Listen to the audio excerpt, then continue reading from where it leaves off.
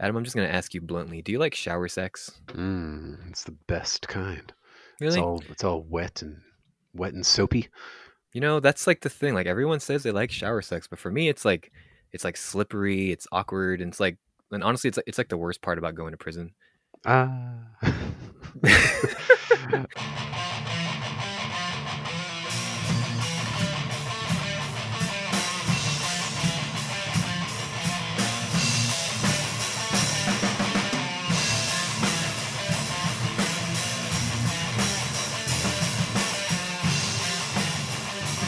Real talk though, real talk though. Like I highly don't recommend shower sex. I just had shower sex like not Okay. too long ago, and Yes. like my dick got stuck in the drain, so it's like Oh man, very painful. man, Adam, how are you doing this week? you don't have one of those stand-up showers like I do. No, I yeah. was gonna That's I say mean like I have to reach really high to get up there. It's like, yeah, Is it like jumping thrusts, exactly. Adam, I Oh just man, realized our very next episode, the next time we convene, is episode yes, 350. 350. Does that Yeah. mean anything to anybody in this world? Is the real Uh, question.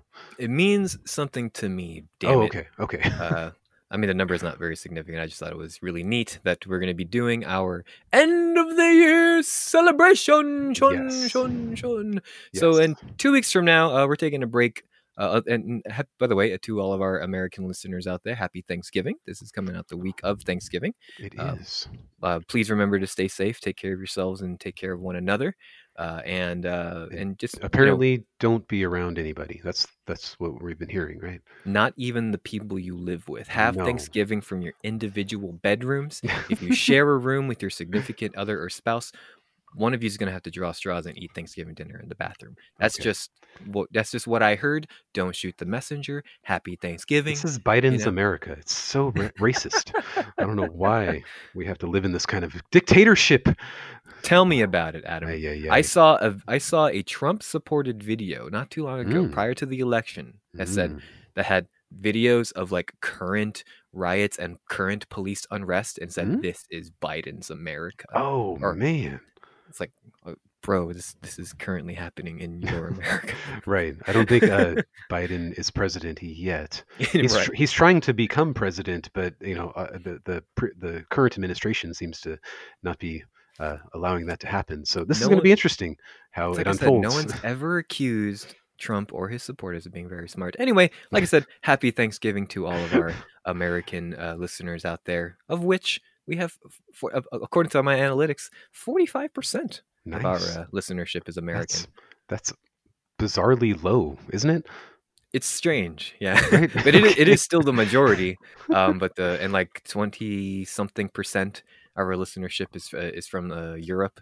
So hey, okay, hi everyone. Hi. It's all that inter-shikarying we've been doing lately. I know. Tell us about it. Yeah, we do cover a lot of like UK stuff too, and most of the bands that we've been featuring, to check out, who wants to reach out for us, they're from like Canada and the UK, and like it's been a while since we featured an American band. I know. Interestingly enough, I was listening to our old podcast we did back in like May, right before the world fell apart for a second time.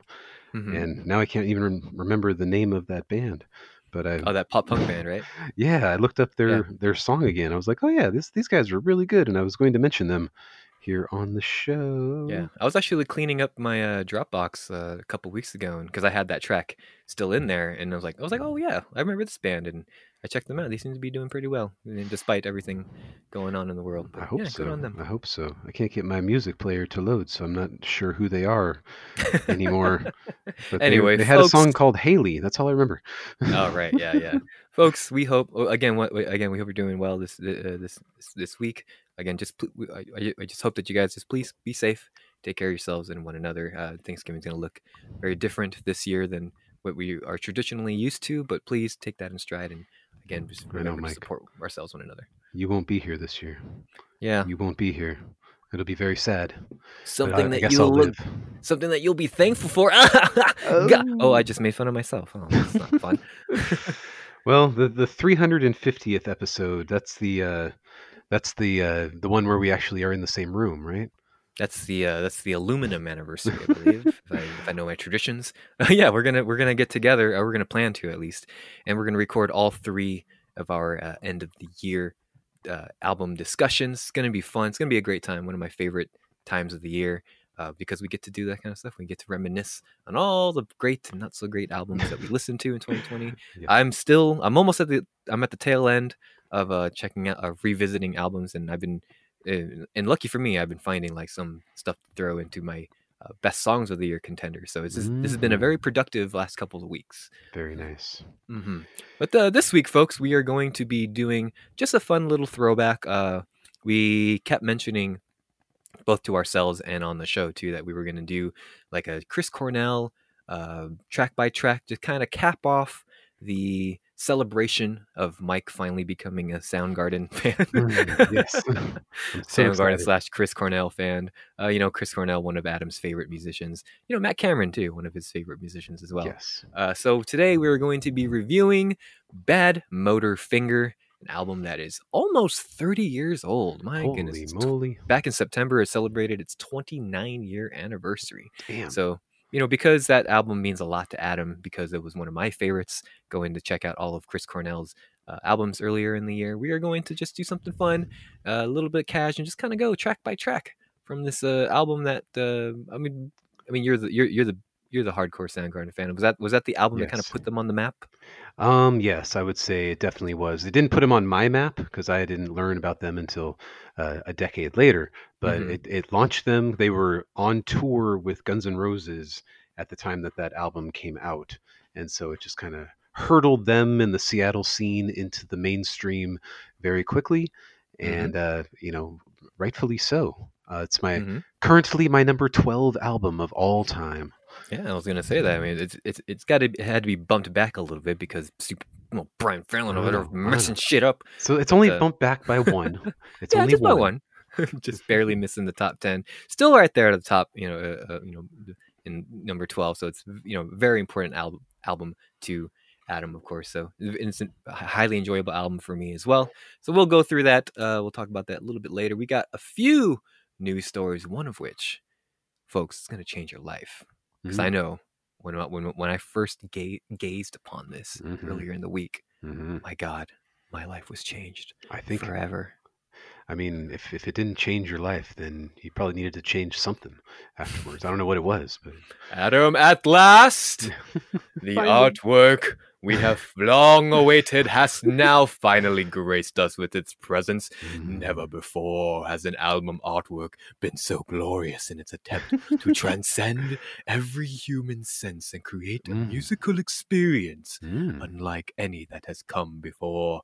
A Day to Remember will be remembered for the heroes that they are in ensuring that the album art rightfully holds back a music record for more than 16 months so that we mere mortals can properly remove ourselves from our meek and terrible human coil and finally become one with your welcome.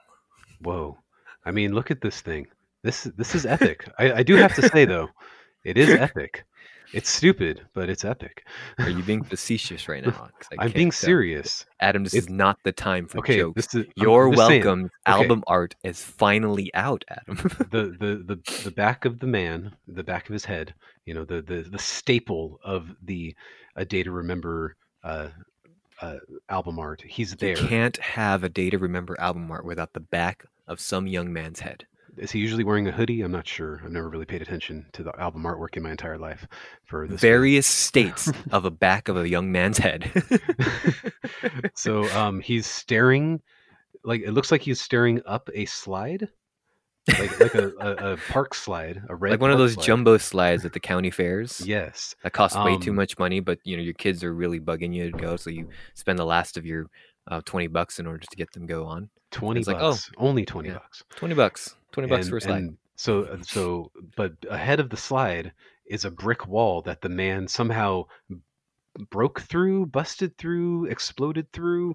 He's not all bloody and bashed, so I'm not sure what's going on here. Well, Adam, did you know that hoodie that he was wearing used to be white?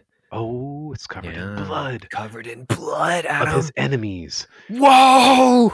And I'm sure this falls perfectly into the opening track, Brick Wall. So I'm just like, I get it. And yes, then we were introduced to, folks, keep in mind this is the 4th single off of this album. Or this album was supposed to come out back in November of 2019, delayed for unknown reasons. And when we found out that like they were waiting to finalize the album art, 16 months later, the album will finally come out in on March 5th, 2021. Which, and all joking aside, it actually kind of eases my mind a little bit. That way I don't have to worry about the fan draft anymore. That's right. Because I was always looking like, well, they could just literally shadow drop this at any time. But, you know, so we have to wait now to 2021. Easy points. If anybody wants to join the draft for next year, easy points. I'm guaranteeing you 4 to 5 points. We'll see. I mean, they are a fickle fan base, but I just want to explain the rest of this album artwork. Yes, because please. There's so much going on here. Keep going. I'm close to climax here. So keep going. So if you go up the slide, you like there's mountains on the left and the right, clouds in the distance, but ahead. Where are we right now? At the top of the slide or bottom of the slide. I'm not sure. It depends on which way you're looking at it. It depends on your perspective, man. There's a golden arch door looking out into outer space. Endless void. The endless void within us. Maybe it's inside of our minds, dude. I know. Dude, I've been contemplating this all week, and I still don't understand. Like, I need this album to give me the answers. What's behind the door? What's through the arch? Is it inside of us? Is it the metaphysical space that we've been long searching for our whole lives, always within reach, but never within our grasp? I think it might be. I mean, that's why we need to listen to this and judge accordingly. Or will this simply be another kind of meh Day to Remember album? All of the above. Folks, this album will be all of the above. This album will be 14 tracks long. Again, we've already heard 4 tracks here. Have you heard any of these singles? No. Have you? Yeah, I've heard all 4 of the singles. Okay. And are they? And they've varying degrees of success here. I mean, Brick Wall is actually, which is the opening track. It's kind of more different than what we're used to by A Day to Remember. So they're kind of going, not experimental, but kind of taking a little left turn in what we're used to. But, you know, every time they do that, I'm like, oh, is this album going to be different than usual? And like, no, it's just one different track. But we'll see. We got to wait on May 5th. This is what Jeremy McKinnon, Florida's own Jeremy McKinnon, has to say. It's finally here! Yay. Almost. To all of our fans around the world, I want to say thank you. You've waited. Oh, you're welcome. You've waited patiently, and we can't wait for you to hear this. There's a lot of detail in everything we do, from the mixes to the artwork, because it all tells a story. So we've made sure that each element was perfect. Every line happens for a reason. We took what we envisioned modern music to be, and we made a hybrid of who we were, who we are, and who we want to be. It took a lot of maneuvering to get it right, but we feel like we did. We are here now, and we're very happy to present You're Welcome. So, a lot of hype going into this. A lot of over hype, in my opinion. Yeah. I mean, we'll let our senses be the judge of that. But we'll let you know what we think of it, because we're most important, the biggest A Day to Remember fans. I was, folks, in 2012. Folks, we are probably the one source for Day to Remember news and reviews. Your favorite podcast, my favorite podcast. So stay tuned. It's coming March to find out what we finally think of You're Welcome. An album 16 months in the making. So this next story, not too much of a new story, but I thought it was something really cool. And just in case you missed it, folks, there is a free live stream happening next week, actually, on December 3rd and 4th. So I'm pretty sure that just means that it's going to be live for viewing on those 2 dates. So this is going to be, they call this The Barricade. Now you can get more information over at thebarricade.live. And what this seems to be, it's going to be a live stream concert featuring the likes of The Plot and You. We Came as Romans. Dayseeker. And Bad Omens. Yes. So that is an incredible lineup, in my opinion. It's pretty good. It's pretty good. I'm not going to spend money on this, but that's okay. Oh wait, it's free. Adam, Sorry. that is the best thing about this Barricade live stream. It is absolutely free. Oh my It's going to be god. it's got a few sponsors, so I'm sure we'll get some we'll get some ad rolls every now and then. But hey, that's completely fine. It's going to be hosted by Katie Babs, who I did some research and I found out that she is the host of Sirius XM Octane and Sirius XM Turbo. Nice. And on her Instagram, she posts a lot of thirst trap photos. So whatever. All right. Yeah. Well, I mean, you can watch this and Elsie live stream at the same time, right?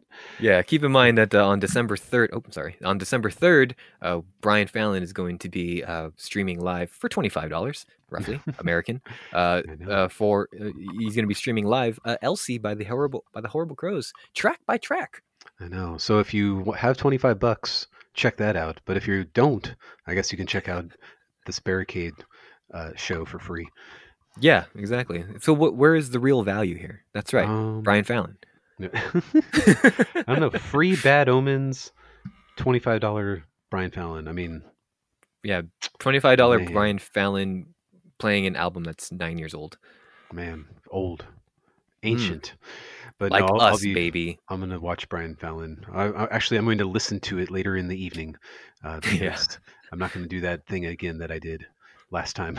I'm still planning on taking the day off on December 3rd to check this out live. So if the Barricade thing happens, like I looked all this week and I couldn't find any more details about like when this was starting. So it leads me to believe that it's going to be some sort of pre-taped thing, which is fine too, because that means like we'll get like cool camera angles and Right. Well, there is a countdown, so if you do the countdown, you could find out. I think you have to 11 days. The countdown is for 11 days when the thing starts. Right. But if you recording. Google that countdown, and then you can find out what time it ends at, so you know what time the show will start. Adam, you're right now, none of us know. Genius. Oh my god, I'll do that as soon as this recording's over. It's like, does it start at 5 o'clock? Is it 8 o'clock? Is it 2 a.m? I have no idea. It's going to directly compete with Brian Fallon's Elsie concert, just to spite us. The fans will be writing both, like they'll be watching both at the same time. Yeah, I got multiple computers at my at my house. I can play both, right? We might be as loud as possible. We might be the only people that like all 5 of those artists right there. That's I know, that's a right? Very unique mixture of fan. Yeah, this is as niche as it gets. We're struggling to watch the Barricade and or Brian Fallon's Elsie. Right. But yeah, it's gonna be fun. Like I said, the Barricade will be on both December 3rd and 4th. So in case you missed it, go check that out. And again, it's thebarricade.live. Mm-hmm. So Adam, our lives changed this past week when Your Welcome's artwork finally was released to the public. That what else like changed for the better? Like something else I feel like is engulfing my mind and telling me to do and say things and listen to things that I wouldn't normally listen to. What's going on here? I think the transmission from the Church of Leschatology has finally been beaming out to American homes. There's been transmissions in the air. So yeah. I think that's all. Totally not Green Day, by the way. No, totally network, the network released the Trans Am EP this past week. It's a 10-minute little EP, right, Adam? How many tracks? Yeah, 4 tracks. It's 10 minutes altogether. It came out on Friday. It kind of shadow dropped, as well as them announcing that the album is going to come out on December 4th. That's right. So yeah. I don't know if these 4 tracks will be on the album. But if they are, then I'm fine with that because these 4 tracks were incredible. Right. Yeah. And the network, very, very, very strange, very concept-y, kind of cultish kind of project from Totally Not Green Day. Mm-hmm. And yeah, I mean, even just the teaser that you shared here with me, like I love the bass work in here, which I think is for the Trans Am track, right? Yes. Yeah, it's pretty cool. It's pretty cool. And then the Flat Earth song is incredible. I wish I had written that. And Ivanka is a Nazi is a really great song too. So I think Adam, can please, we're trying to have a music show here. Can you please keep your politics out of it? Please? I can't. I've been brainwashed by this whole thing. The liberal media. Yeah, I mean, I didn't realize that the EP was out. So after, as soon as great. I'm done like listening or recording this, I'm gonna definitely go check this out later today. Very excited for this. I Yeah, know. and There's like track 1 and 3 are kind of serious, real songs, and tracks 2 and 4 are something the Lonely Island could have done. And I think all 4 of them sound great, and I can sing along and enjoy all of it. So nice, I'm dude. I'm excited for this. It's one more album to throw on the pile for the year, but Yeah. it feels like the best work that Green Day's done since 2009. Well, why would you bring up Green Day? Like, I don't. Oh, I'm sorry. No, I Not mean Green Day, Adam. I meant on Green Day's label, on Oh, that. anything Warner Brothers is okay. Right, I get it. right. Yeah, Well, it's yeah, not even Warner Brothers. Or are they on Warner Brothers now? I thought they were on yeah. Billy Joe's label. Did they get Oh brought my, over? I can't remember anymore. oh my God! I've The you just lore, opened up a huge can of worms in this conspiracy theory. the lore. And I think that'll do it for the news segment. So again, kind of like a light news week here, but still some exciting stuff. I'm very excited for the network's full length album coming out next Friday. Oh God, what is that? I can hear it. Like it's coming around the corner. Oh my God! Oh my God, Adam! Oh no! Oh no! Oh no! Adam, run! Run! Run! It's a new album breakdown! No, not this time! Let's put the fire down, get the bonus! No, not this time! Let's put the fire down, get the bonus! Adam, Badmotorfinger was an album that Worst came out. breakdown music that ever was invented, but I think it just tells the story of where we always go into a new album breakdown. So I'm glad we have it. I'm just more ashamed that it took us this long to finally call this segment like breakdown. Yes, Like it was right there. Oh my God, I I'm know. so fucking stupid. Other podcasts be damned. Tell me about it. Like this is folks listening to this. This is no longer your favorite podcast. Please, I implore you to find another podcast to listen to week by week, because this is we have failed you, and I failed myself. I mean, And I've especially really, if we only have 45% of an American audience. I mean, that's rightfully pretty bad. so. That's like Rightfully so. That's like Donald Trump popular vote. Those are numbers. Trump numbers, man. Anyway, That is not a Adam, successful podcast, in my opinion. you know what, Adam? We may have lost the popular vote like we do every year, but God damn it, this podcast has won the Electoral College. Oh, And once again, it's come back around and has become your favorite, my favorite, and the listeners' favorite podcast. Welcome back, folks, to another track by track breakdown. We're going to do a little bit of a retro one. If you've been a recent listener of the show, you know that I took a bit of a deep dive into Chris Cornell's career. And if you've been a long-time listener, then you'll know that Chris Cornell is one of Adam's favorite musical artists of all time. If not your favorite, singer? He's probably your favorite singer, right? yes. And we'll discuss episode 1 of our podcast in a future episode. But 10 episodes from now, probably. Yes. There's been times in my career where I felt that he might not have been, which in hindsight, is surprising to try to figure out. But between the years, the aughts, he was definitely my go-to number 1 best singer in the world guy. And I think now that you've listened to everything, would you say? Well, actually, you've skipped a few along the way, but that's okay. A little bit, yeah. Would you So I haven't say- listened to every single thing Chris Cornell has done, but I've done all the Soundgarden albums. I did the Temple of a Dog album, and I did the Yes. first 2. No, wait, yeah, just the first Audio Slave album. Yes. I listened to one of Solo. his the first solo album as well. And- So yeah, I've got a good So, and it would you yeah. say this might be his best vocal performance? Okay, so I Of knew this his question was career? going to come up, and I'd have to say, as far as range goes, I'd give that honor to the first Audio Slave album. Ooh, Badmotorfinger is a great vocal performance, and this is him. He was a young whippersnapper. yes. I don't know how old he was in Like 21, right? 26. 26-ish. Yeah. So yeah, he's a young whippersnapper. This is right at the beginning of Soundgarden, like hitting the mainstream and getting into the public consciousness, and he changed his vocal style too. We talked a little bit about when I reviewed the first 2 Soundgarden albums, and that was a very different Chris Cornell than what I was expecting. You know, Well, I when we feel like hear Chris Cornell, you know, you hear the crooning, you hear like that really wide range wailing that he can do. You know, I wasn't expecting like a kind of like a garage rock kind of punk sound from the first two Soundgarden albums, right? So from him going to that to what I would find out, Temple of the Dog, because Temple of the Dog predates Badmotorfinger to ever so completely, slightly. yeah, ever so slightly, just that same year, but you know, a few months before.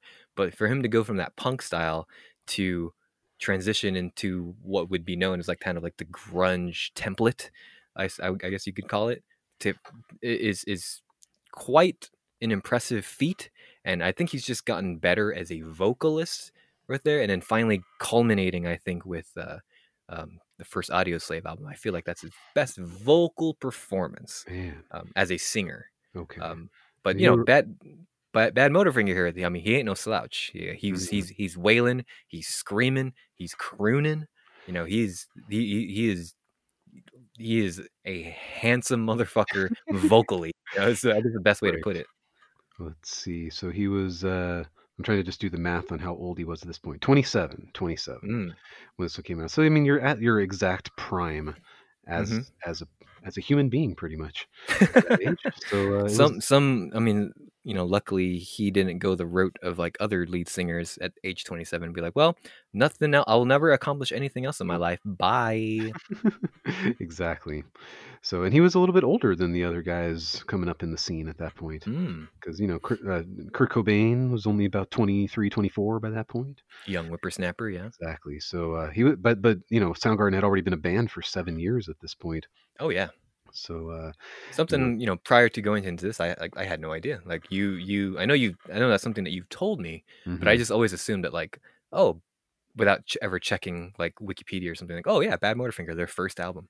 But no, this is their third album, and so you would say that this is Chris Cornell's best vocal performance? on certain days, yes, but Temple of the Dog will always have a special place in my soul. Oh, okay. For that, because it is such a stripped down version. It's not crazy heavy, so his voice. Yeah, you has could that tell really that good they're shine. still kind of trying to figure out that formula with Temple of the Dog, especially because it's a collaboration, right? It's not like with Soundgarden, like, oh, this, you know, we're all familiar with our own musicianship as a band. Right. We're familiar with each other's like you know, talents and strengths, and so we kind of lean into them.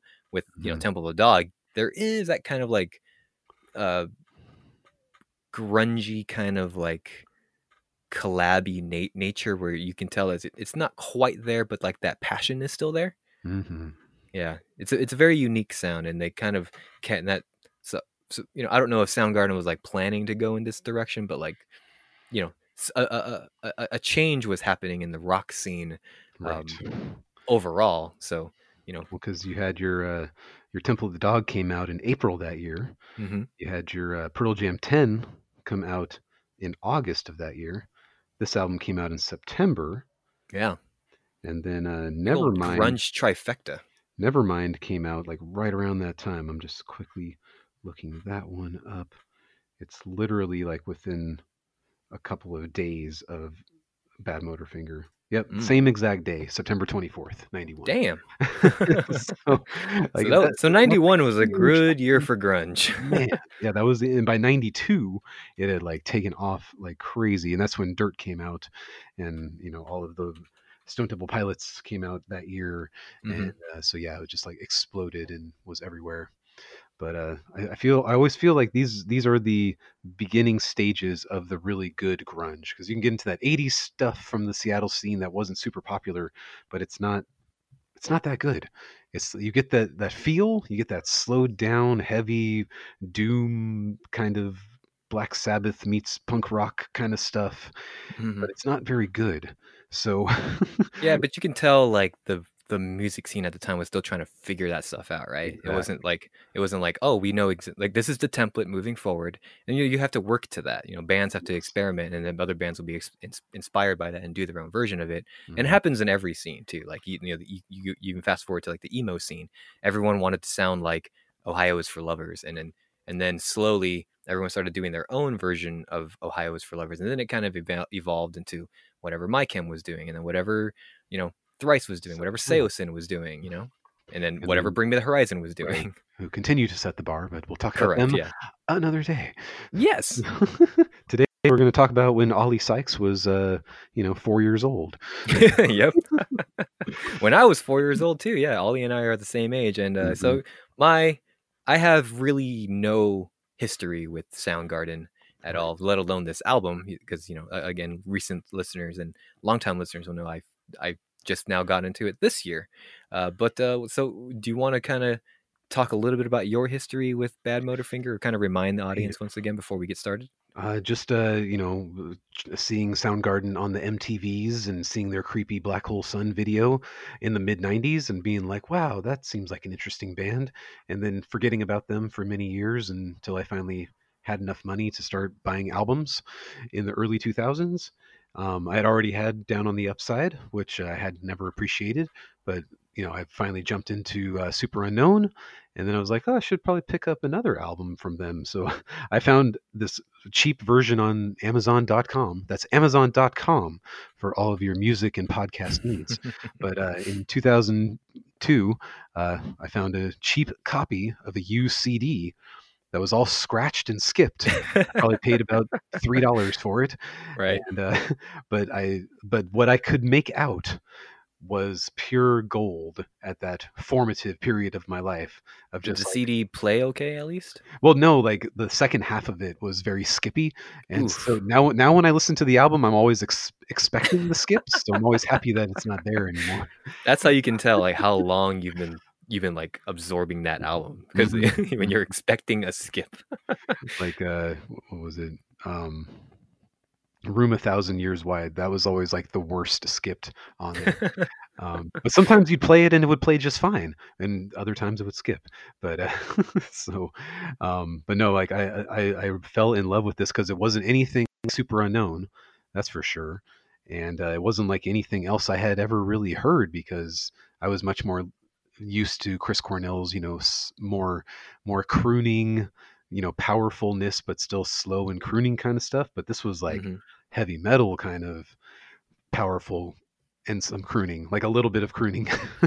Yeah, that formula with Chris Cornell and what the band is trying to do with their kind of hard rock, it's like right on the cusp of like heavy metal, a little bit of punk flavor in there, like that formula, like it fits so well, and it makes it. I think Chris is what makes this accessible.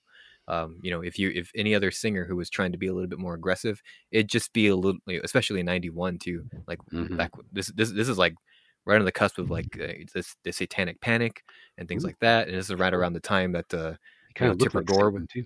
Yeah, this is around the time that that sexy Satan that tries to tempt people. Exactly. That's what Chris Cornell looked like back. I mean, you've seen the video for some of these songs, right? I mean, yeah. And he had the flowing hair, and he's all 27 years old, and his Jesus Christ pose, dude. His body is ripped like a motherfucker. It's just like getting the vapors. Yeah, this is Look again. This is around the time of the Satanic Panic was still kind of in the American mindset, and like this is around the time like where Tipper Gore was still like trying to get like music to censor itself, and then and of course that was the advent of the parental advisory warnings on there, so that would come a little bit later. But so my point being is that like Chris Cornell's like crooning kind of almost kind of like R&B inspired vocal style, I think is what makes this a little bit more accessible than like other hard rock acts out there. And I'm not sure what influenced him between these years, because it's a very short turnarown from 80 to 91 between these two albums. An even shorter turnaround from this to Temple of Dog to this. Exactly. So, I mean, other than touring with Guns N' Roses during that time and them being like totally miserable on that tour because it was such a big, giant, bloated rock tour that none of the fans knew who they were. That's the only thing I can think of, because like this is their first time kind of transferring over into kind of just a more accessible sound as well, which Guns N' Roses obviously was full of accessible sound at that time. So I don't want to say that Guns N' Roses influenced this album, because it sounds nothing like Guns N' Roses, but it definitely it gives it that bombastity. Mm-hmm. But I know you're not familiar with that band, but that's okay. Not so much. I mean, just the big singles, right? Yeah. But I that's a interesting point of view, though. I tend to, I tend to agree with that statement. So, with that out of the way, Adam, is there anything else you want to bring up before we start with song 1, Rusty Cage? I don't think so. I think this is just going to be our sayonara to Soundgarden. We'll probably never talk about them again, but I appreciate all of you bearing with me to finally bring this band to the podcast. One of my most influential bands of all time, and don't get to talk about them very much. And I've definitely moved on in my music career, but this is still one of the best albums to ever exist. And it's hard for me to say if you're 25 and younger, if you would enjoy it as much, but give it a shot. This is a good starting point. And if you like, well, for those of us who are 34 and younger, I definitely say that, like, even by today's standards, but keep in mind, I listened to the 25, which, folks, when we do the track by track, you're going to be listening to the 25-year remaster, which is like re-edited. But anyway, I'd say with that in mind, like, this shit holds up, dude. This shit holds up, and that's what I was kind of going.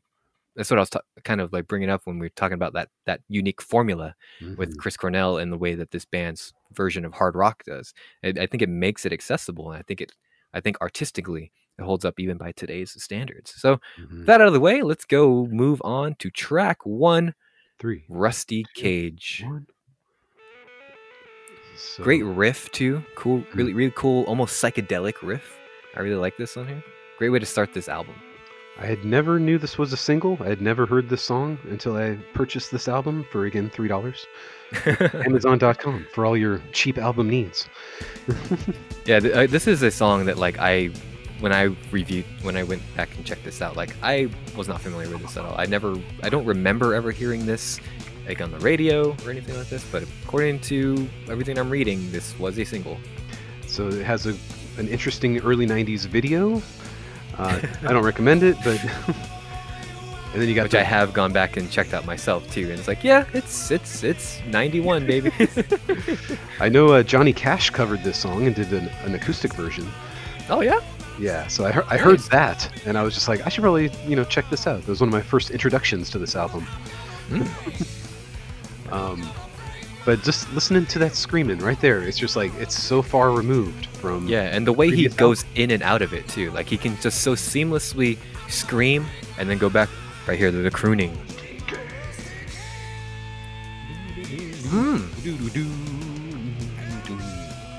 And then you just, if you can hone in on the drums, Yes, I was going to bring this up too. Matt Cameron, one of your favorite music artists out here. And as I was kind of absorbing it this past week and kind of reevaluating it, like, I kind of noticed that you definitely have, like, inspired your drumming, yes, based on him. Based on this album, more or less. Based on this album, wow, interesting. Yeah. Besides, so it's no wonder that Matt Cameron is one of your favorites. Of course. And besides the funky time signatures that I could never figure out, but we'll get to some even better awesomeness by track 5. But we'll take our time there. So what I imagine is going to happen throughout this track by track review, like, you're gonna share with us and me, like, why this album is so important to you, what these songs mean to you, and if I may, I want to levy some criticisms that I have about this. Okay. So just thinking about it critically from somebody who is not a super fan, who went into this, like, recently. Let's just get ready for this bridge right here. Oh, the bridges on this album, fucking amazing, dude. So, but yes, I look forward to your criticisms. I'll bring them to Chris Cornell myself. And yes, please do. Yeah, and nothing too harsh though. It's just like it's just like, music composure kind of things. And then we get the old school grunge feel right there. I know. This is something too that I noticed, that, like, if you just took this guitar riff and, like, played it in, like, a down-tuned guitar, this is a modern, like metalcore breakdown. Of course. Yeah. So rock bands have been doing this shit for like decades, dude. I'm just saying, motherfucking move. I know. This is like a day to remember breakdown for sure. He wrote lyrics in there, you know? It's like a breakdown, but there's lyrics in there. Yeah. Oh, man. Some days I could hit those notes, man. Some days in my car when nobody's looking, I can hit that. Sing like no one's listening, man. Raining ice picks on your steel shore. Mm. And I'm gonna break. So, yes, this was just like an introduction to this band pretty much for me at this point. It was like nothing I had heard from them before, but it was so good and so freaking heavy. Yeah. Well, let's go ahead and move on now to track 2. This is Outshined. One song that I think this is probably what a lot of people's like most familiar early Soundgarden song would be. I'd say. I didn't even know how popular this song was until I got into this album. I like heard it here and there, but I didn't know like it was super duper popular for them. Also, for those of us normies out there, Outshined, also a brand of really delicious fruit-based popsicles. Only 90 calories a bar. And Nice. if I were to recommend any to the listeners out there, check out the lime one and also the chocolate-dipped coconut ones. Hey, huge Soundgarden fans, that company. Exactly. I So you got your love sad boy lyrics here. Your sad boy Yeah. lyrics. One of my favorite lines in this whole album is coming up right here. In California. Feeling Minnesota. I love that line, dude. It's like I think it like exemplifies like also like Chris Cornell's like style. Like you look at that motherfucker, that Like- sexy motherfucker. That guy looks California, right? Like, he But doesn't look like he should be sad, you know? No, dude. But he's feeling Minnesota every now and then. You know, he's feeling a little sad, lonely, cold, maybe. You know? Yes, exactly. But now you know who gets mystified. I love this chorus coming up right here. Show me the power, child. I like to say. Ooh, chills. Chills, dude. So, yeah, like I remembered hearing this song throughout the 90s, never really realizing who the band was until much later, and being very, very happy when I learned it was on this album. And that sonic. Bam, bam, bam, bam, bam, bam. Yeah, love the transition out of the chorus too. That great little. Oh, so good. So just that unison, beat right there. So good. And then listening to his vocals right here, this is just the verse. This is so fucking strong. You got that guitar in the background going with the vocals. Yeah, it's almost like that they're going in tandem too, and I think Yes. that's one of Chris Cornell's strengths. Oh man. The grass is always greener where the dogs are shitting. I love that line, dude. Yeah, it's like he over tries to bring the strength. Like it almost feels like his voice is stronger than the music at times. Well, I mean, he's definitely he definitely leads all the power from this music. I mean, not to say the musicians aren't trying, but like I think like what you remember most is Chris's presence, you know, and his vocal style is so unique and so varied and so effortless that like it outshines like anything like going on in the song. It's so good. Yeah, and then the more you listen to it, then you hear all of those layers underneath of it, and it just like gets better and better and better every time. And I mean, Absolutely. It's hard for me to compare him to like modern vocalists because like there's definitely powerful singers still out there, but Yeah. there's something different about the way he did this album. Yeah, it's just that this is his vocal style. I think is like of a bygone era. Like I'm sure there are vocalists that kind of do this kind of wailing, screaming thing that he does, but like they're few and far between. And this, I think, was kind of like the Chris Cornell vocal style was like the template of the grunge movement, and and very few people did it better than he did. I can't name any. Maybe Lane Staley from Alice in Chains. He's the only one, but he didn't have that falsetto in the same way. It was equally as strong. And Yeah, he was a lot more baritone than. Not that Chris Cornell can't do, because it's so crazy. He can do baritone when he wants to too. Like on certain songs, like he's just going really low like that. Like, fuck Chris, dude. And I don't think he couldn't get that low on the 2 previous albums. Like it wasn't possible. Right? Yeah. He finally went through puberty. At 26 years old, yes. Exactly. He's a late bloomer. You want to move on now? To my favorite song? Slaves and Bulldozers is your favorite song? That's just track 3 right here. Jump in with this bass right here. The bass line on this fucking... And it's a consistent bass line, dude. Oh, it's so good. This probably isn't my favorite song on this one, but is one of my favorite songs. It is such a strong track. Now, by the time this was finally a song that I had never ever heard before when I jumped into this album for the first time, and I was just like, oh man, it's like 7 minutes long, it's gonna be boring as fuck.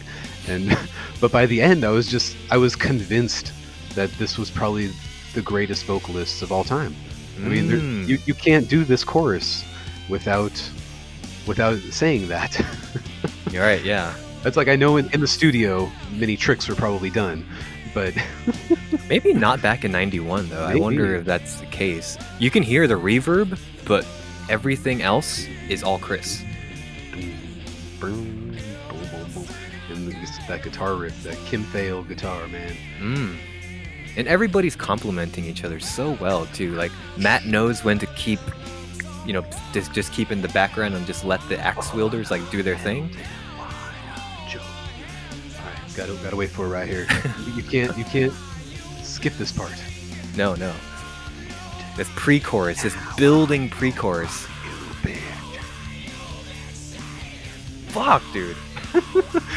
Like me, sitting in a cubicle alone at the age of 21, listening to this, just being like, what the fuck is going on? Chills, dude. The chorus doesn't even hit, and we're hearing the chorus, dude. Like right after that building pre-chorus, to him just like screaming his heart out right here in the chorus. Beautiful. So, and I mentioned this to you earlier, that the show I went to in 2007, this was the song that he closed with after 2 hours of screaming like crazy. Acoustically? No, he sang this song like this level with his background band. Oh shit. Yeah, exactly. Awesome. So and he sang it like this, and like Cameron and I were just sitting there watching, like, this is the most powerful vocal song of the entire Soundgarden discography. Shit, dude. The end of the night, and we're all just like, we can't sing anymore because we've been singing along for 2 hours, but he's hitting all these fucking notes like it's like he's 27 again. That just goes to show you what a talented singer this guy was. Like, this is like, not that like every other singer in the world like not that good, but like this is one of those songs that like you start the set with, because you can't hit those notes after you do this, right? I mean, I'm sure if I listen to a live recording of it, it probably doesn't sound this perfect, but still, when my camera and I just like sat there staring like, whoa, like we were not expecting this, and that was the end. That was the end of the night. Yeah, such just a consistently good song too, and you mentioned the length too. Like, because of the strength of the song, like you don't feel the length. This is one of those songs that just like it just breezes right through. You don't feel it at all. Dude, that pre-chorus is my favorite part of the song, dude. It's so good. Right. Again, effortless. He goes from I love it. Oh, way up there. I mean, maybe David Lee Roth. I don't know. Screwing him up. Exactly. Oh man, I was totally rocking this in my car, and I'm pretty sure I was hitting it. I was just like, oh my god, nice, I'm actually doing this. Yeah, of on my way to had it turned up to 75 on my car. But yeah, on my way to work, like I was just screaming like the end of that pre-chorus just over and over again. And a couple of times, like I went back to track 3 when the song was over because like I got to do it again. Got to do it again. Fucking love it, man. And then you got your bridge right here, where everything drops out except for that bass and the drums and the vocals. And again, that's another strength of Chris. Like he just goes straight from like this wailing to like, to the baritone coming up there. Oh so low and subdued, and it's like, oh fuck. I feel like I never felt that the follow-ups to this were as good. This is why this album always ranks higher than Super Unknown, because it's so unique and it's so heavy. Like, what do you think of the guitar solo here? Oh man, it's great. It really fits the chaos of this song, I feel like. You know, a lot of times I feel like guitar solos are just a means for a guitarist to show off. But, like, fits perfectly here. This whole album doesn't like reek of like guitar solos, of unnecessary ones. And then the guitar just fades on down, and Matt Cameron's just doing his thing in the background. Yeah, he's holding it together. He's holding and it together. You feel that bass, dude. That bass right there with Matt Cameron. Just you're right. Keeping it together. Whoa, who's this guy? I thought Chris Cornell was our lead singer. Who's this dude? I mean, you hear this in the Abolition stuff. You know, even, you could tell that Cameron was like definitely inspired by Chris Cornell here. And any chance we could take the guitar out of a song and just do a bass and drum and vocal dynamic. It's like, do it. I loved your band, Abolition, man. I loved it. We were never going to be this heavy, but you know, still songwriting was kind of there. Oh, and then it just explodes. Right back into where we were too. Effortless. So good, dude. Oh man. So we're gonna keep gushing on this song unless we move on. So are you ready to move on? We can go on to another great song.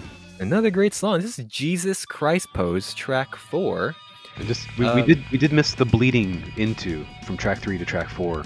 That's right. Yeah, there is a really good transition that goes on, but we got to move on. That song's way too long, but so is this one. Yeah, it's a long song too, but it's another great one. Jesus Christ Pose, according to what I'm reading here, this was the first single. And a great introduction to this band, I'd say. If I had heard this song first, I would have stayed far away from this band. Oh, is that right? There's no way I would have liked this if I had heard it on the radio, especially at that in 1991. Oh. But even as a grown-up, I don't think I would have been excited about this if I had heard it as a single. So this one's not one of your favorites? Well, it became one over time, but there's so much chaos going on that I would have been frightened. That kind of controlled chaos, right? Like you get this weird like back and forth with Chris doing the rhythm and guitars in the background, and then you got like the lead just like doing that. It's so good, and the bass right there too. Feel that bass line. It's like, like this is fucking good. This is just where the strobe light is going on stage when they're performing it live. Yeah, really long extended intro, but like it fits the overall tone of what the song is going for. Right, and then his vocals just kind of show up out of nowhere right here. And it's like it's creep in ever so slightly, powerful, but they get a lot more powerful. Yeah, the song itself too, lyrically, it's kind of like when I first heard it, like those months ago, I thought it was just one of those like, oh, you're dumb for being religious, but no, it's actually like when I read the lyrics, it's like it's more, it's talking about like proselytizers, like the ones who like judge you for not believing what they believe, and the ones who condemn you and stuff like that. So. Man, gotta love that guitar.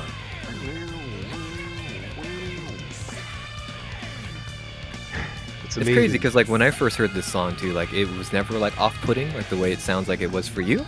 Like I was all in with this song. I'm like, fuck, it was just yes. It was just frightening at first. Oh sure. That's all it was. And then the more you dig into everything, you're just like, oh, my young burgeoning atheism is being validated by this gorgeous dreamboat of a lead singer man. Like, oh, I can enjoy this. Yeah, especially coming right after such a strong track like Slaves and Bulldozers, man. Like this hits you so good. And I mean, we've all been approached by this guy on the street, like, hey brother, have you heard of the good word? Like that's some of these people are your father. My father. Right. Specifically. And as you like politely try to get away from them, they keep on politely following you. So, you're staring at me like I'm driving the nails. Oh my god. Like, how dare you condemn me, sir? I'm only trying to save you. I'm just trying to eat this sandwich on the sidewalk in peace. And this is always what I wanted to scream. in those moments, getting I don't want to say harassed, just getting talked to and trying to politely back away. Not today, disco lady. Not today, Satan. Yeah. But yeah. And then right here, this guitar part right here, going into the second chorus. Oh, so good. That little palm mute little part right there. So good. Can't do that without just creaming. See, this is what I mean though. Like, this album fucking holds up, man. Like, they're doing stuff that like bands today like is the highlight of like their whole album, and they're doing it in like 4 or 5 tracks. You know? Yes. And just these dynamics right here, this little like outro, post-chorus outro thing here. Yeah, there's a lot of music. There's a lot of like musical highlights when it comes to like this song specifically. You know, this is one of the few tracks I feel like in this album where like the musicianship stands out a little bit more than Chris does. Right. And it's just that rhythm right there between the 3 musicians there. Baby, mom, that radio so good. Yeah, I love that chorus riff. So good. So I think that's about the end of the song right there. So let's go ahead and move on. Hear this? Oh. Oh my God, Chris! You madman! That's his devil scream. Damn! That's his devil scream. Oh, Again. right there. You get kind of low right there. Not today, Satan. Right. Again, I know it's studio tricks, but it's still pretty good. It's so good. Yeah, it's so dope, especially with the message of the album too. Ah, All right. Good thing you stopped me. I can't believe I didn't do that part. So Right. now we're gonna move on to track 5, Face Pollution. God damn, the song's good.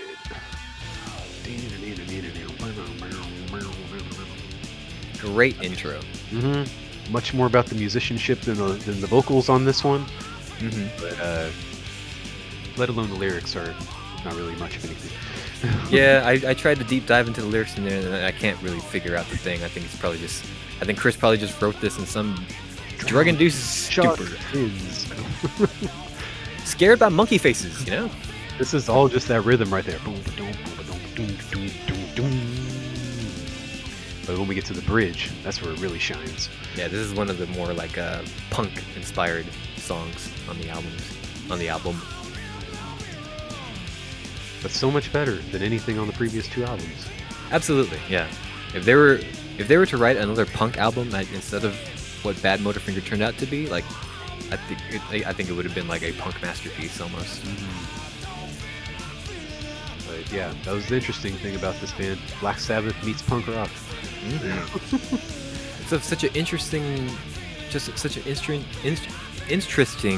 combination, and like it really solidified that formula for like a good set amount of years in the rock scene. Right there.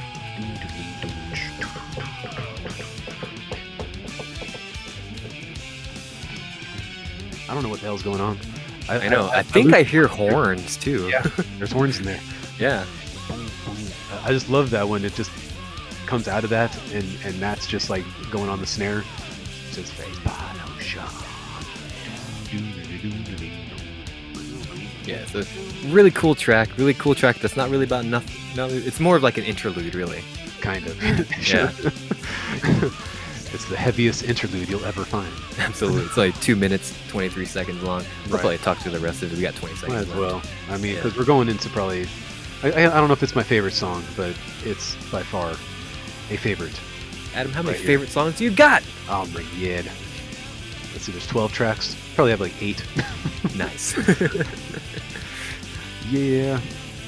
And then somewhere. They're going to attempt a ballad right here. They are going to attempt to... This is track 6, Somewhere.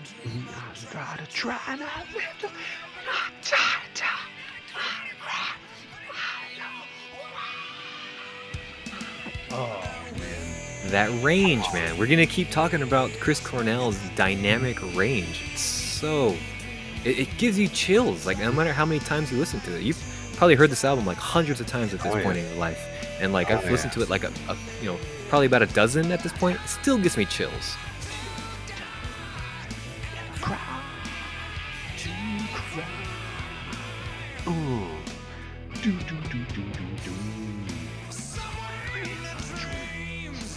You can tell they worked really hard on their transitions. You know? Yes, definitely. This is all just a Ben Shepherd song. He put this one together. Ben Shepherd wrote the lyrics, you think? Or do you know that for sure? Says he's the primary songwriter. Oh, okay, cool.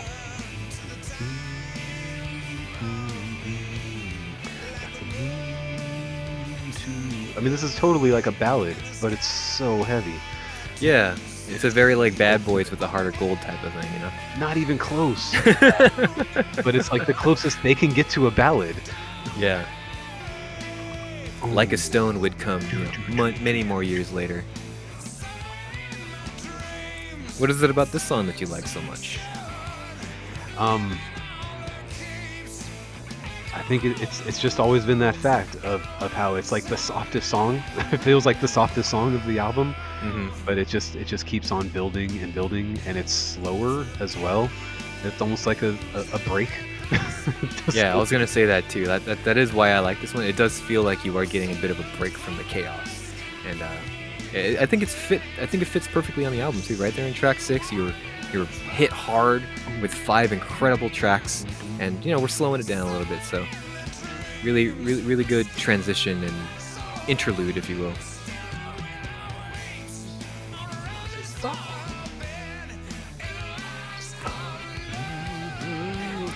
Oh, Adam is feeling himself today. I know, man. I was listening to this yesterday, and I was like, I don't need to listen to it again. But right here on the end here, let's listen to that scream. All right.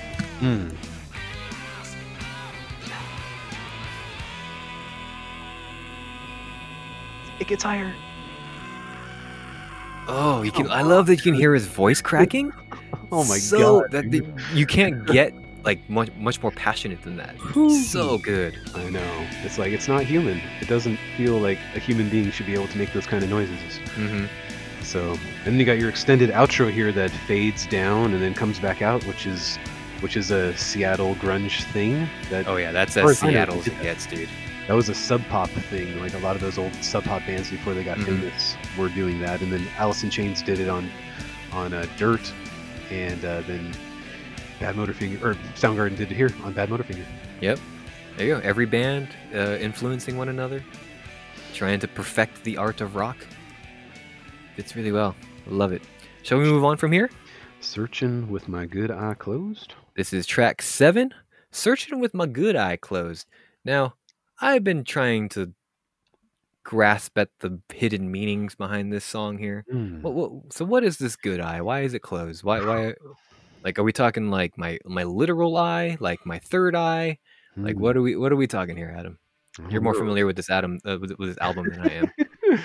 I think you don't need to look too far into it. Just like with most of his lyrics, they're not crazy deep. It's more about the delivery. This is the intro before we get into it. Right. This is my good eye. Do you hear a cow? A rooster says, "Here is a pig." The devil says, "Painted blue across my eyes." And what do you hear after he says the devil? Oh, right, yeah. Who's screaming right there?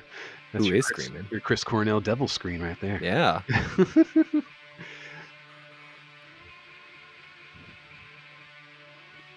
I don't think it's anything beyond that though. It's a speak and say. It is.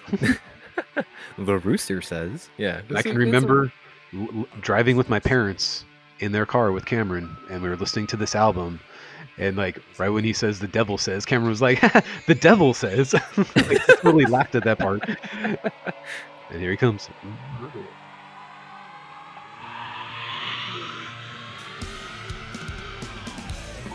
You get it? I'm the devil. Me, Chris Cornell. Yeah. Have you met me? Yeah. There's not too much more to this song besides it being a slow, grindy, Seattle-sounding kind of song that's got some strong vocals in it and just an incredible bass line. See, I've been like trying to rack my head in the last few days, like trying to find the hidden meaning over here. I've been trying to like go to like Lyric Genius or like try to look at any blogs that I could find. I couldn't find anything. So so I was hoping that like you might have some answers there. So like just means that he's searching and he can't see very well. I got astigmatism. Right. There's a few tracks on this album that kind of give off that kind of stoner metal vibe. You know? There you go. This is definitely one of like the more stoner metal type of tracks on this album. With my good eye closed. Searching for a ground. It's trying to find a place to land. He can't see it very well because of that. Is it because he's high? High on life. I'm trying to get the metaphors, man. He's the devil. He's got wings. Oh, that's right. Yeah. He's floating, trying to find a place to land. Is it here in Seattle? Is it just the American wasteland? Is it right here in 2020? We'll never know. Yeah, Chris, you were just a couple decades off. So this one, again, just more of a chill kind of break. Yeah, I was gonna say that this is like the chill out moment for me when this album's.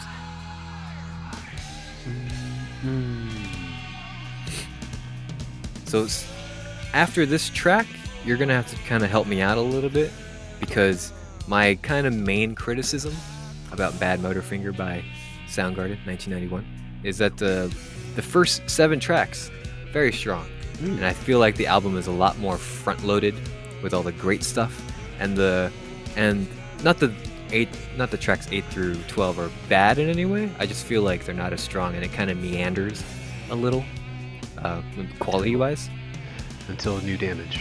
New Damage is an incredible final track, but everything in between there, I just felt like it kind of meanders a bit, Okay. Well, it's not as heavy and in your face, but listen to that riff on Room 1,000 Years Wide. Should we just move into that? Let's do that. This is track 8, Room 1,000 Years Wide. Fuck that intro. Fuck that intro. Yeah, that's why I always loved this song, and I always hated that it was skipped on that old the skip. It was always like ride. that was what I always heard. So, but you feel like this one is not as epic. Not as epic. There's epic moments in this one. Like, I love that riff. I love that guitar. That guitar over his vocals there. Yeah. That's a cool little studio trick, just to kind of have it like flailing in the background there. Sounds like ouch.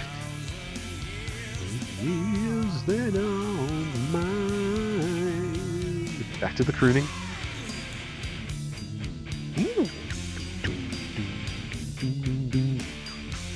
And again, it's always about that rhythm and those dynamics. Yeah, I agree with that too. Still, the balancing is really is still there, and everybody's doing a great job complementing one another. Every instrument knows when to back off and to let the other instruments shine, or to let Chris shine. Chris knows when he needs to drop out and let the guitar do his thing. Right. Right. The bass always was driving that, and then Matt Cameron being kind of chill in the background, the way he'll sound for the next 25 years. But is this your favorite Matt Cameron piece? Oh yeah, for sure. Yeah. Began tomorrow, began. Here's that scream.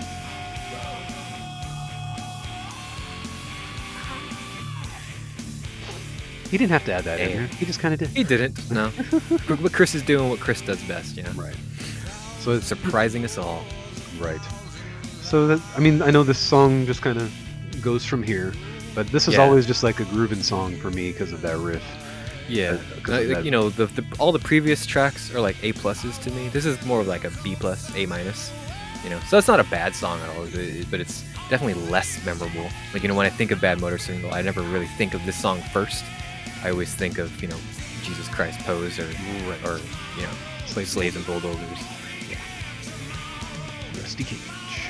Rusty Cage, baby. Really good track here. But I think we can go ahead and move on now. This is track number 9, Mind Riot. Yes. And this is definitely the snoozer. Yeah, one of the weaker songs on here. Again, not like a bad song, more like a B minus in my opinion. It's a snoozer that's almost 5 minutes long. It's almost as if like this is like the mandatory like slow song, kind of the mandatory like, oh, this is just faded out to the end of the album, you know. There's some interesting things on those last two Audio Slave albums that sound oddly similar to this, but much worse. So, that is kind of an interesting dynamic. But you know, I try not to think about those albums too much. I wouldn't know, and like, from the sounds of it, thankfully so. Yes.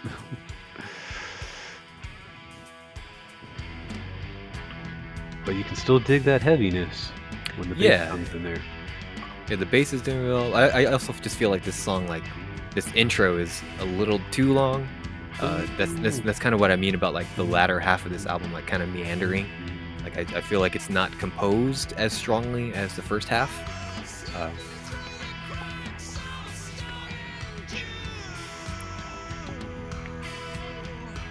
See, this sounds like, remember we talked about Mother Love Bone? This almost sounds like a Mother Love Bone song, except much heavier. But it's got that Andy Wood vibe to it. Remind me, what is Mother Love Bone?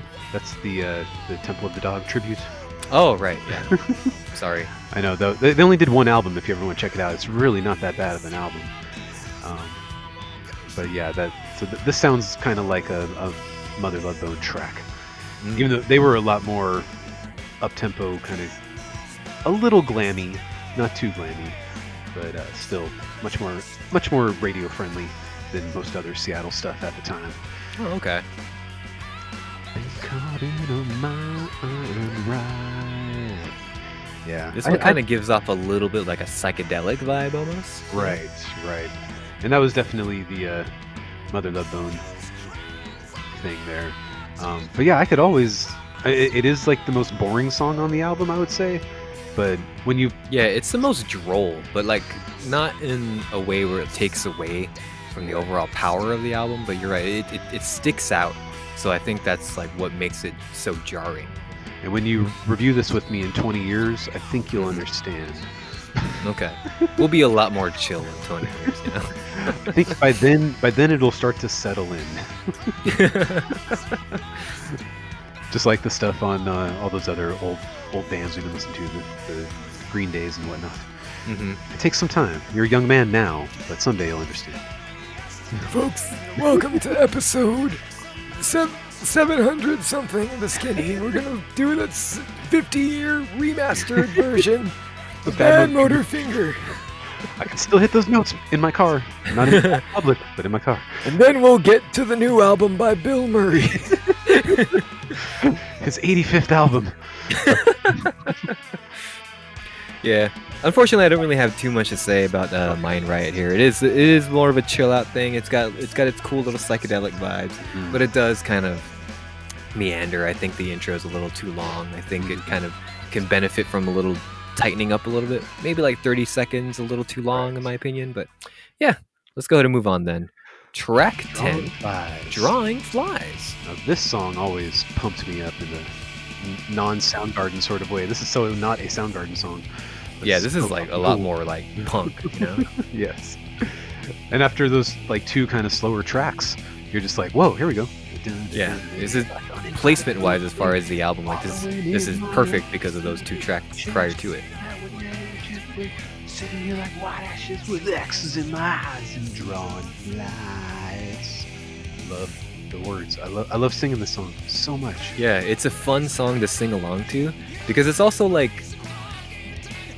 the lyrics are almost like nonsensical, and it's almost like, because Brian Fallon does this a lot too, where I feel like he's trying to force the lyrics into a song that doesn't quite fit, but like it comes back around to being perfect. That's exactly where this is. That's what this song is. Yeah, exactly. You got your horns in the background. Yeah, bring back the horns. Why not?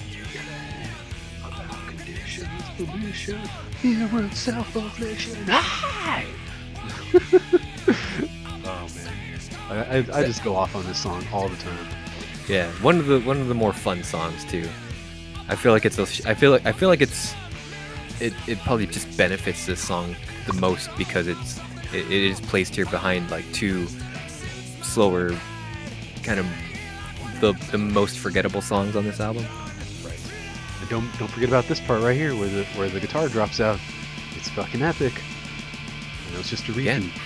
Again, these musicians, they know exactly when to drop out and let the other things shine. Yep, he got that bass. Mm.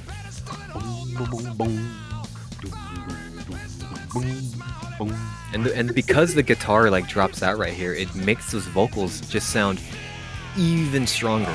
I know. It's probably a copy and paste, but like, but just the fact, like I said, like with that guitar dropping out, so good, so much stronger than I think it was even intended to be. Pretty much. So yes, I learned Nice a little lot. quick track there.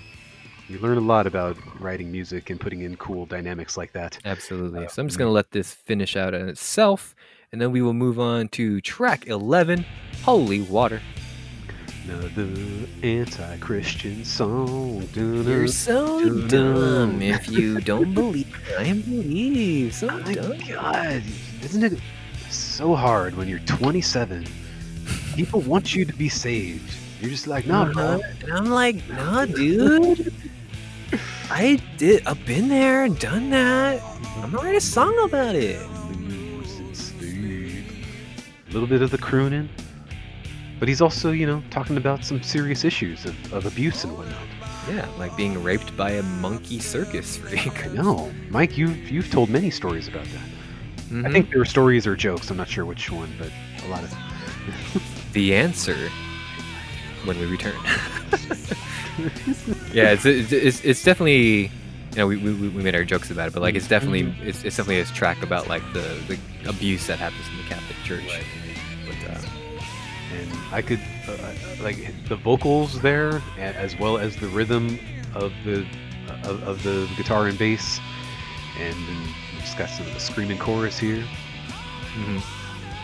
Very simple. Like, very Chris is doing a great job singing the chorus, but I don't think the chorus is very memorable.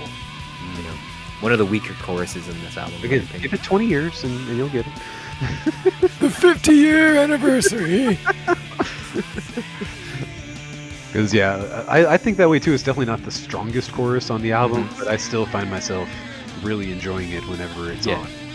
But like with an album like this, not every song has to be the best song in the world, right? Right. I guess not. You've already, you can't. I guess 12 out of 12 incredibly epic tracks. and to compare this coming out the same exact day as Nevermind, I think Nevermind buried it though. That was the thing. Like this still sold millions of copies, but Nevermind sold like beyond millions of copies. Oh yeah, I'm sure it probably hit platinum status like that weekend. Mhm. You know, Right. but of course, like I wasn't in the music scene at this time, being 4 years old, so I wouldn't really know like what the public perception was. You you just started kindergarten, dude. I mean, you were. know? Oh sure, yeah, I you just know started everything. kindergarten. I was in there like singing "Drawing Flies" to. With X's in my eyes and trying to lies. I had just started 6th grade, and this was far from my radar. Yeah, I wish I was listening to this then. but like the public, you weren't like around the public perception of it. Like you didn't hear like what was going No, on. with this at all? Everything I heard in '91 was R&B and hip hop and MC Hammer and Vanilla Ice. I mean, that was it. I didn't hear any rock music at that time. Oh, okay. It's just what was shoveled to me.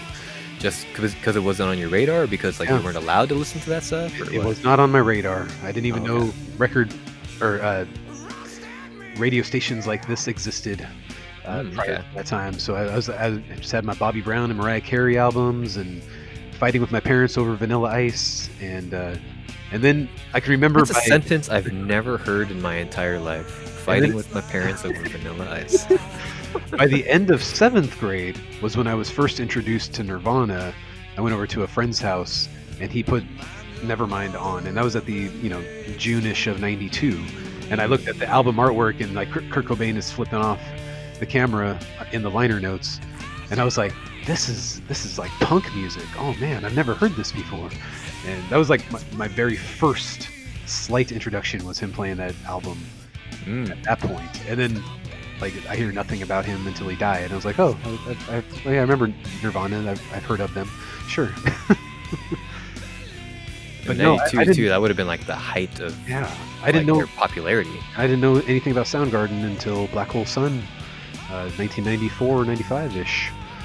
So that's just where I'm at with that. And then by '96, I really enjoyed burden in my hand from down on the upside, and so that's why I asked my grandma to buy me that album. Okay. And so that was like my first purchase, and then just slowly going backwards over the next 6 years. So you made it here eventually, though. So Right. So yeah, I was always wondering like if you were like on the ground level of like or at least like if you understood what was going on with like the rock music scene at the time. But Not at all. I was an idiot. But there was no internet back then to tell me what to think and feel. Just like me, you know, we're looking at this with the benefit of hindsight. Let's just be prepared for this next track coming up. All right, so we're gonna let this one bleed out. We got like 17 seconds here. Ooh, that outro is screaming, dude. I know. It's good, dude. It's good. Coming up here is track 12 with New Damage, the final final track of the album. Boom. And just listen to that scream, baby. Drop right out to right into New Damage. Folks, it's the final track of Badmotorfinger. Oh my god, dude. I think Chris just got stung by a bee or something. Oh, I can't hold it that long. Nobody can do that. He's the only one that can do that. Mm-hmm. It kind of like toes the line of like passion and pain too. You know, you can't tell of like, which is which sometimes. It's a faceless poison. Oh, good God, that riff, dude. Oh, you can't deny that riff. Absolutely.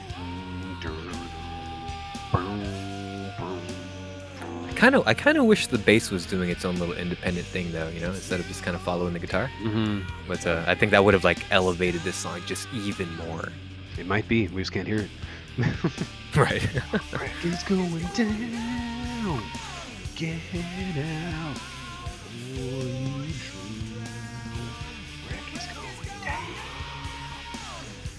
So I gotta say though, like I really enjoy listening to you feel yourself.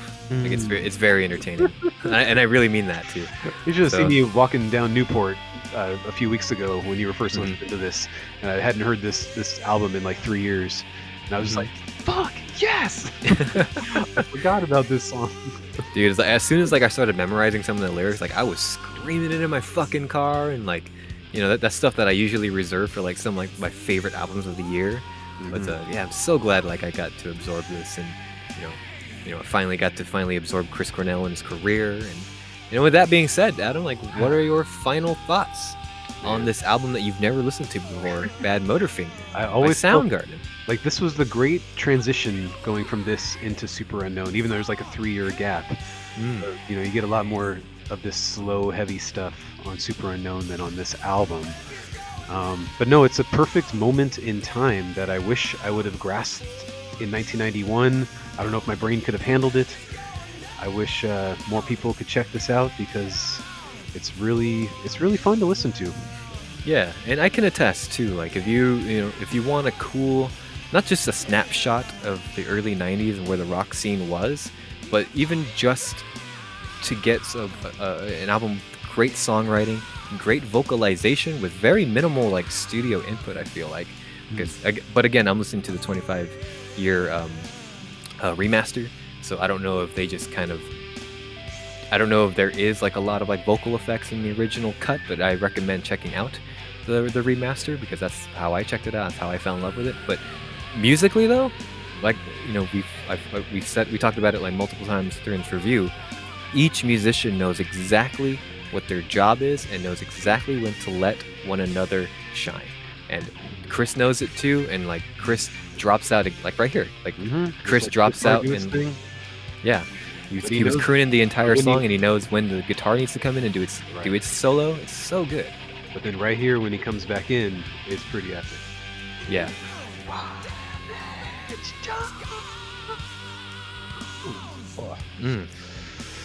Like there's a lot of great singers out there, but even speaking personally, very few of them give me chills the same way that like Chris Cornell could give me chills. Right. Just that dynamic range of him just effortlessly going from falsetto to baritone to screaming bloody murder to crooning to like almost like an R&B kind of groove. Like there's like I know he's no longer with us, but like we are so lucky to live in an era that Chris Cornell lived in, you know? I know. I definitely have to agree with that. I know you still haven't really jumped into Higher Truth yet, the closing album of his life. But that it all comes back around in a weird sort of way when you bring all of his discography together, and you're just like, you don't miss this level of intensity because the tracks are just still that good, except on those 05, 06, 07 albums. Like, that was just a dark time. But hey, he was going through some stuff, Adam. And then this outro here is just like, now we're throwing everything into the garbage disposal. It's pretty much the perfect cap on Badmotorfinger. It's just fucking pure chaos. I don't even think the guitarist is trying to do a fucking solo. I think he's just fucking trying to wreck his strings. Right. And he goes so freaking high on his voice. Oh yeah. It's so like, we didn't need that, but why the hell not? But he gifted that to us, to us specifically. And I feel like this is the album that buried hair metal. Like, you can't go back to Motley Crue and Wham. I was gonna say Warrant and Striper. You can't go back to that after this album existed. I know everybody thinks that Nevermind was like that catalyst, but this album blows Nevermind out of the water. Nevermind was trying to go for a different thing. Nevermind's a lot more cynical than I think this album is. It's definitely trying to speak to that Gen X vibe of like, like the world fucking sucks. Nobody cares about us. Like, fuck like the generation before us because you don't fucking understand us. Right. This album not so much is going for that. There is some like jovial moments with some of its like silly lyrics. And it talks about sad boy stuff. It talks about like, important issues like, the Catholic Church abuse and exactly, things like that. And so you can't go back to "She's My Cherry Pie." We can go back to that in like 10 years or so, but a couple of bands will try. At 91, it just was not going to happen. So I always felt like that was the beauty of that album, was that just like, all right, let's flush all the fluff and let's focus on the real music. Like, that was me in my early 20s. Like, finally it's real. And again, there wasn't too much in 2001, 2002 that was current, that was like breaking genre stereotypes and whatever. So I still felt at that time that this was the one pure God, the one true path. And especially in rock too, a lot of bands, or rock. Let me start over. In rock specifically, there seems to be like generational leaps. Like 15 years after this, 10, 15 years after this album would come out, the emo screamo scene would start to rise. And that itself too, it took a little bit of punk, it took a little bit of metal, took a little bit of pop, and kind of made its own little thing. And eventually would kind of take a little bit of electronica too, kind of blend together to make its own little thing. And that's what this album did. I say perfectly in 91. Like, it took a little bit of punk, took a little bit of that hair metal glam, that little bit of that kind of showmanship that Chris Cornell's really good at, took a little bit of that seriousness of hard rock and kind of mixed it in a blender and made the Seattle grunge scene. Pretty much. And that kind of carried the rock genre for a good like 10 years until new metal came along, right? With pretty much. And I mean, and Rise Against tried in the early 2000s with some great albums, but they didn't get to that level yet until the mid-aughts. So but just like Soundgarden, they tried to do a thing. It was rough around the edges, and then they got to Badmotorfinger, right? Right. It really, really was. So it's just like that perfect element. And you can see where 92 goes, where like Dirt with Alice in Chains was shortly thereafter, and that takes the self-deprecating to a deeper level. And you can't even like compare Dirt with Facelift on the same level, because Facelift was very much bridging the glam slash grunge kind of thing, even though I really liked it. It's almost like they heard Badmotorfinger and were like, well, we need something a little bit more dark, and that's what they really did for Alice in Chains. So and then Pearl Jam went where they went with their first albums. Nirvana obviously self-destructed shortly thereafter, just like a lot of bands. Why? What happened? Did they break up? Yeah, they broke up. It was sad. Oh, creative differences. Is that what it was? Something about Courtney, something about a Oh, the lead hole. singer had to quit to kind of focus on his marriage and personal life. Something about a hole. Oh no! Holes in Oh no! Cease this, Adam. Cease this. But Chris Cornell carried on, and I really think, like, I hope that you not you the listener, because you'll take this for what it's worth, but you, Mike McCullough, Yes. Skinny with Mike and Adam, continue to listen and do what you can to go deeper and deeper with it. Oh yeah, I definitely, because I would say I'm a Chris Cornell fan and Soundgarden fan now, but like this is definitely an album. This and like Super Unknown. I still like Super Unknown. It's less than Badmotorfinger, but like Yes. those are albums, and also the first Audio Slave album. Like those are albums I'm going to continue to listen to. They're going to continue in my rotation because I'm just a genuine fan of them. They're just really really good and not just for what they are, but like they're just like we talked about for the last hour or so. Like the songwriting is on point, the vocalization, the music composition, the way that each member of the band knows exactly what to do and when to drop out, and like that's just the mark of a good band. And it's just timeless, great rock music. And like and it makes sense how this would go on to inspire like the almost like not single-handedly, because like Nirvana would be right up there with them, but like this would be one of the albums that would help define a whole decade of music, and it really shows, and it's so strong. And even though I was 4 years old when this came out, like it holds up, dude. Like it hold 5, sorry. Even though I was 5 years old when this came out, Colors and like, shapes. I mean, it was you were learning about how to be bad. I was a bad boy back in the day, How many bad fingers am I holding up, Mike? Motor. But like as you've heard us gush for the last hour or so, like this album holds up, guys, and I hope that you go and check it out and appreciate it for itself, because I think it offers a lot of value, not just in like a time capsule sort of way too. I have a lot more band albums from the 90s that still hold up if we ever want to deep dive, but it's okay. We don't have to.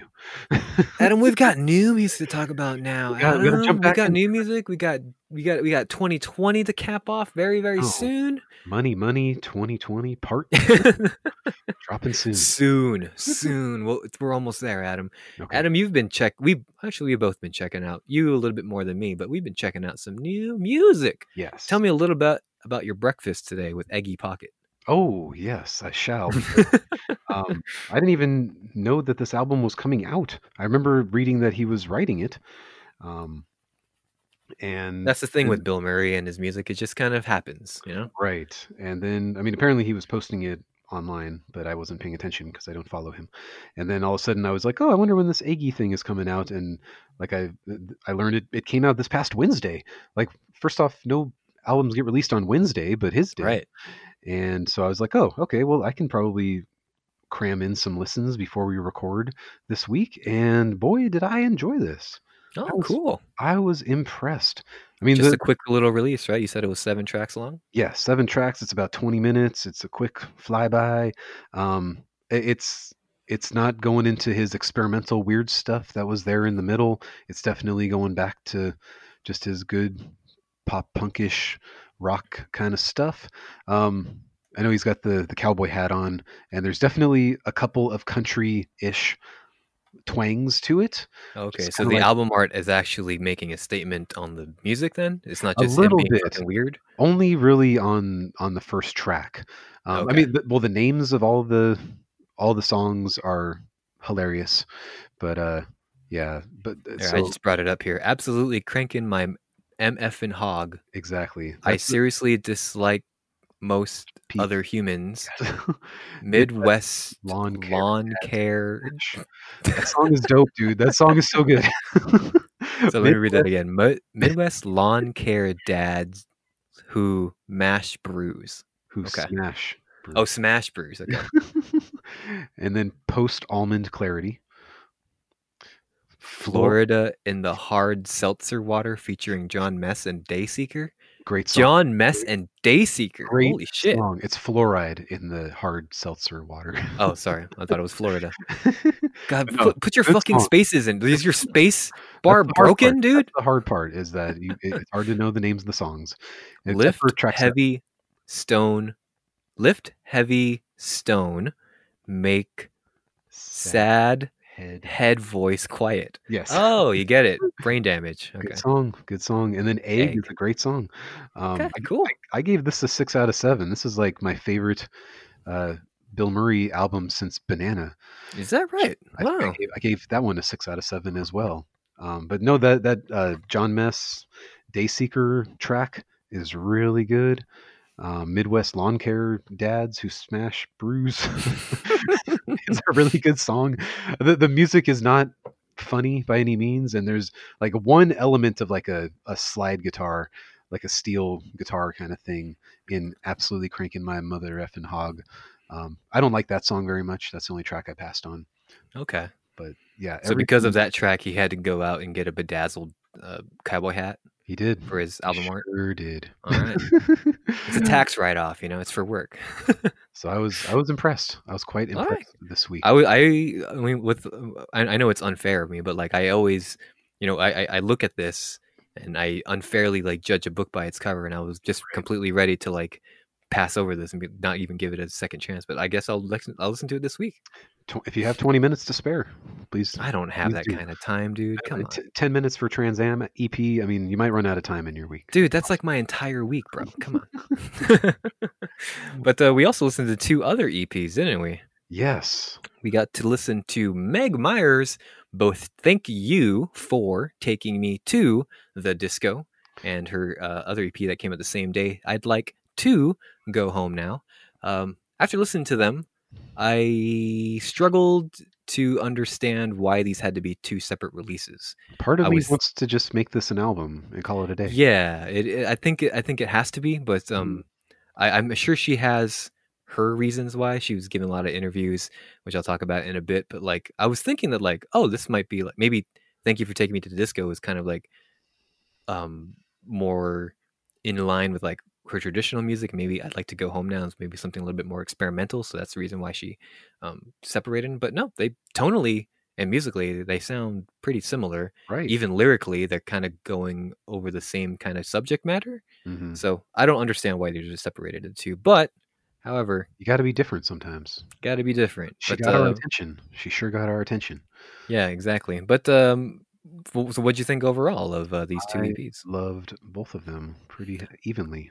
I think they are both pretty good. Not my favorite Meg Myers stuff, but I do like where she is, like where her mindset is, like spiritually, like where she's kind of going in life, and like she's still not afraid to do like sex jams. There's a song in here, as you said, Meg Myers fucks. Meg Myers fucks, dude. Now, there's a song here on Thank You for Taking Me to Disco called Breaks My Back. That's a sex jam, dude. Oh my god, I love that song. I put that one on my best songs of the year list. It's really good. Yeah, I don't blame you. It's on mine as well. But yeah, but for the most part, the majority of the songs kind of deal with her kind of evolving spirituality and kind of how she's coming into her own as a woman. Like she's kind of evolving her womanhood and kind of not in like a puberty sort of way. I'm talking like she's trying to find her place in the world, and this song kind of like talks about that journey. And she's definitely talked about that too in interviews I've been reading, and like very well spoken, well written interviews. And yeah, I like where Meg Myers is taking her music. It's really just enjoyed this. I didn't care for the last track on I'd Like to Go Home Now. I thought that was too short, but yeah, and it is kind of peter out, right? Did you when you re-listen to this stuff, do you kind of look at Thank You for Taking Me first and then yes, I Like to Go Home Now? Yeah, that's how I've been listening to it too. Yeah, and it's hard. You have to listen to all 10 tracks together, I feel. You can't just like listen to 5 and then take a break and come back to the other 5. I feel and they definitely fit and they flow much better too when you listen to it like all 10 tracks together. But I would have given this like a 9 out of 10 if it was a full album. I still don't know. Ooh. Want to just lump it all together and call it a full album and put it in my top 10, most likely. I think let's call it right now. We'll just call this the new Meg Myers album. Okay. We don't need to break this up into 2 EPs because that's going to overcomplicate things. I know. I'm going to keep listening to it. I don't know where it's going to stand, but it's going to rank pretty high on my list. Nice, dude. Yeah, highly enjoyable. And then I was expecting to like it, but I wasn't expecting to like it like. But not my favorite. I think Make a Shadow from 2014 is still probably my favorite Meg Myers album. So Pretty fucking good. Pretty good. But yeah, at least like where she is in her life, I really like, because that stuff can easily like crash and burn, like like it has with like Senses Fail. Even though I still listen to that album for its messages, like that album critically speaking is a fucking mess with Pull the Thorns from Your Heart. What I mean, but Yes. but yeah, this could have easily been like the Meg Myers version of Pull the Thorns from Your Heart, but like it's still very enjoyable. Like the songs are bangers. The songs are very memorable, have great choruses, and you get a sex jam in there. You get your mandatory Meg Myers sex jam. But yeah, go check out both of these EPs. Yeah, sorry, you gotta search for two things, but go look for Thank You for Taking Me to the Disco and I'd Like to Go Home Now. But listen to them both at the same time. You won't be disappointed, I think. And then should we give our 5-second review of Redux 2? So Silverstein released another Redux, just kind of not like the latter part of their career because they still do like early shit, but they just called it Redux Part 2. Right. And Adam, how many times did you listen to this and then put it away? Just once this morning. It was all right. Like I like you listen to it and you're like, oh yeah, I remember that there's all these Silverstein songs that I really enjoy, and they sound a little bit different than the originals, except for On Major Mountains We Conquer, which made me very upset because it is now written in a major key instead of a minor key. Like it was How dare you? And it sounds like a pop punk song that I don't like when Silverstein does pop punk songs, as we've discussed. But yeah, they're not the best at pop punk, but like they've had some good pop punk hits, but like they're not the best at it. I liked the acoustic version of California. That was pretty cool. Yeah, but I think they did one on the like special edition track of what was the name of that album? This Is How the Wind Shifts. Yeah, that one. Yeah, I think there is an acoustic version, but yeah, they just redid it again. Well, there was an acoustic version of Massachusetts, but I don't think that there was an acoustic version of its counterpart, California. Oh, is that right? Okay, yeah. Then I must be mistaken. Then I must be thinking of the acoustic version of Massachusetts. Because I always forget how much I like that California song, and I was like, oh man, this song's so good. Yeah, and like you said, like all of these songs are some of the best Silverstein songs out there, but like they don't do enough to make this an interesting release. It is just a compilation. I know they re-recorded it, but like it's nothing like better to do. Yeah, nowhere to go for the year. Might as well do it. Like if you are still a person who like buys albums, you can just look up this track listing and then make your own playlist, and you're basically there. Right. But I mean, hearing the new versions of those two songs that I just mentioned make you upset. So listen to the original.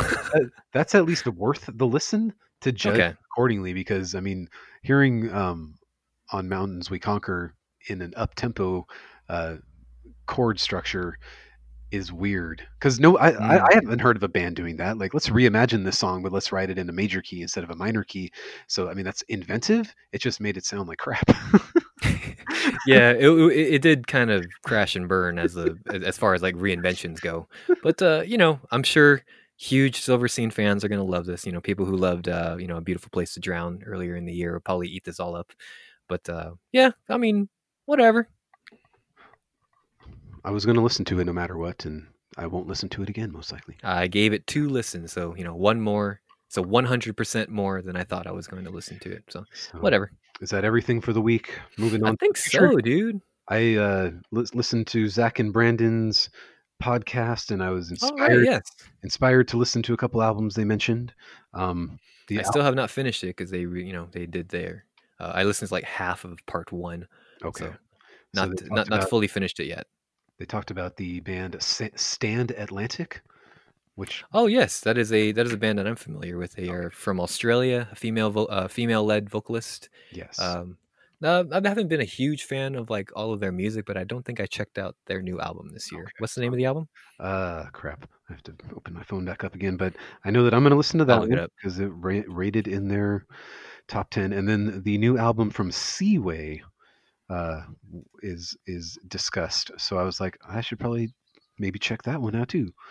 Pink Elephant Pink Elephant, yeah. is the Stand Atlantic, and then Big Vibe by Seaway. I'm going to listen No, to that that's one. And so I listened to as far as Stand Atlantic goes, Skinny Dipping, which was their album from 2018. That one's pretty good, but it didn't like wow me enough to be like, oh, I'm definitely gonna keep on listening to this band. I completely forgot that Pink Elephant came out, to be honest. so I'll let you know at the end of the year where it ranks. Seaway, it sounds like a familiar band. Let me see if I've They've anything that I've they have listened to. they have 4 albums, and I wasn't sure if you had mentioned them being somebody you listened to this year, but Zach really liked it. So Doesn't look like I'm familiar with any of this stuff. So and yeah, let me know how you like Big Vibe then. congrats to Zach on his marriage. Enjoy that new world. That is the oddest congratulations I've ever heard you say. I'm just saying, like, we usually talk only about children on this podcast, but Oh, sure. but welcome to the marriage world now. Yeah, man. Congratulations, because like Adam didn't even congratulate me on my wedding. I'm the only one that didn't get married this year. It's so sad. That's true, man. When are you gonna find love? Me and Brandon are the only ones who didn't get married this year. At least Dave got married like last year, right? Swinging bachelors. And When is that? Daniel got married, I think. No, Daniel did not get married. Daniel will get married, but He's- when Daniel will get married when they're ready to get married. I forgot the order that he was doing things, so I'm sorry about that. Adam, you judgmental prick, and I think that'll do for this week's episode of The Skinny with Mike and Adam. Hope you guys enjoyed this blast from the past. Yes. That definitely puts a cap on Chris Cornell's, and because we'll never talk about Chris Cornell ever again, except if he puts out a new album. Like, you think that's going to be It might sometime happen. soon? There's plenty of things recorded that the band is sitting on and fighting legal battles with his widow. So we'll see what happens. We'll learn the truth someday. Yeah, absolutely. But yeah, definitely highly recommended. You guys go check out Badmotorfinger. We're winding down the end of the year. Some of you guys may be making lists like us. I know some of our listeners are making lists. One of our listeners who has a podcast has already made his list.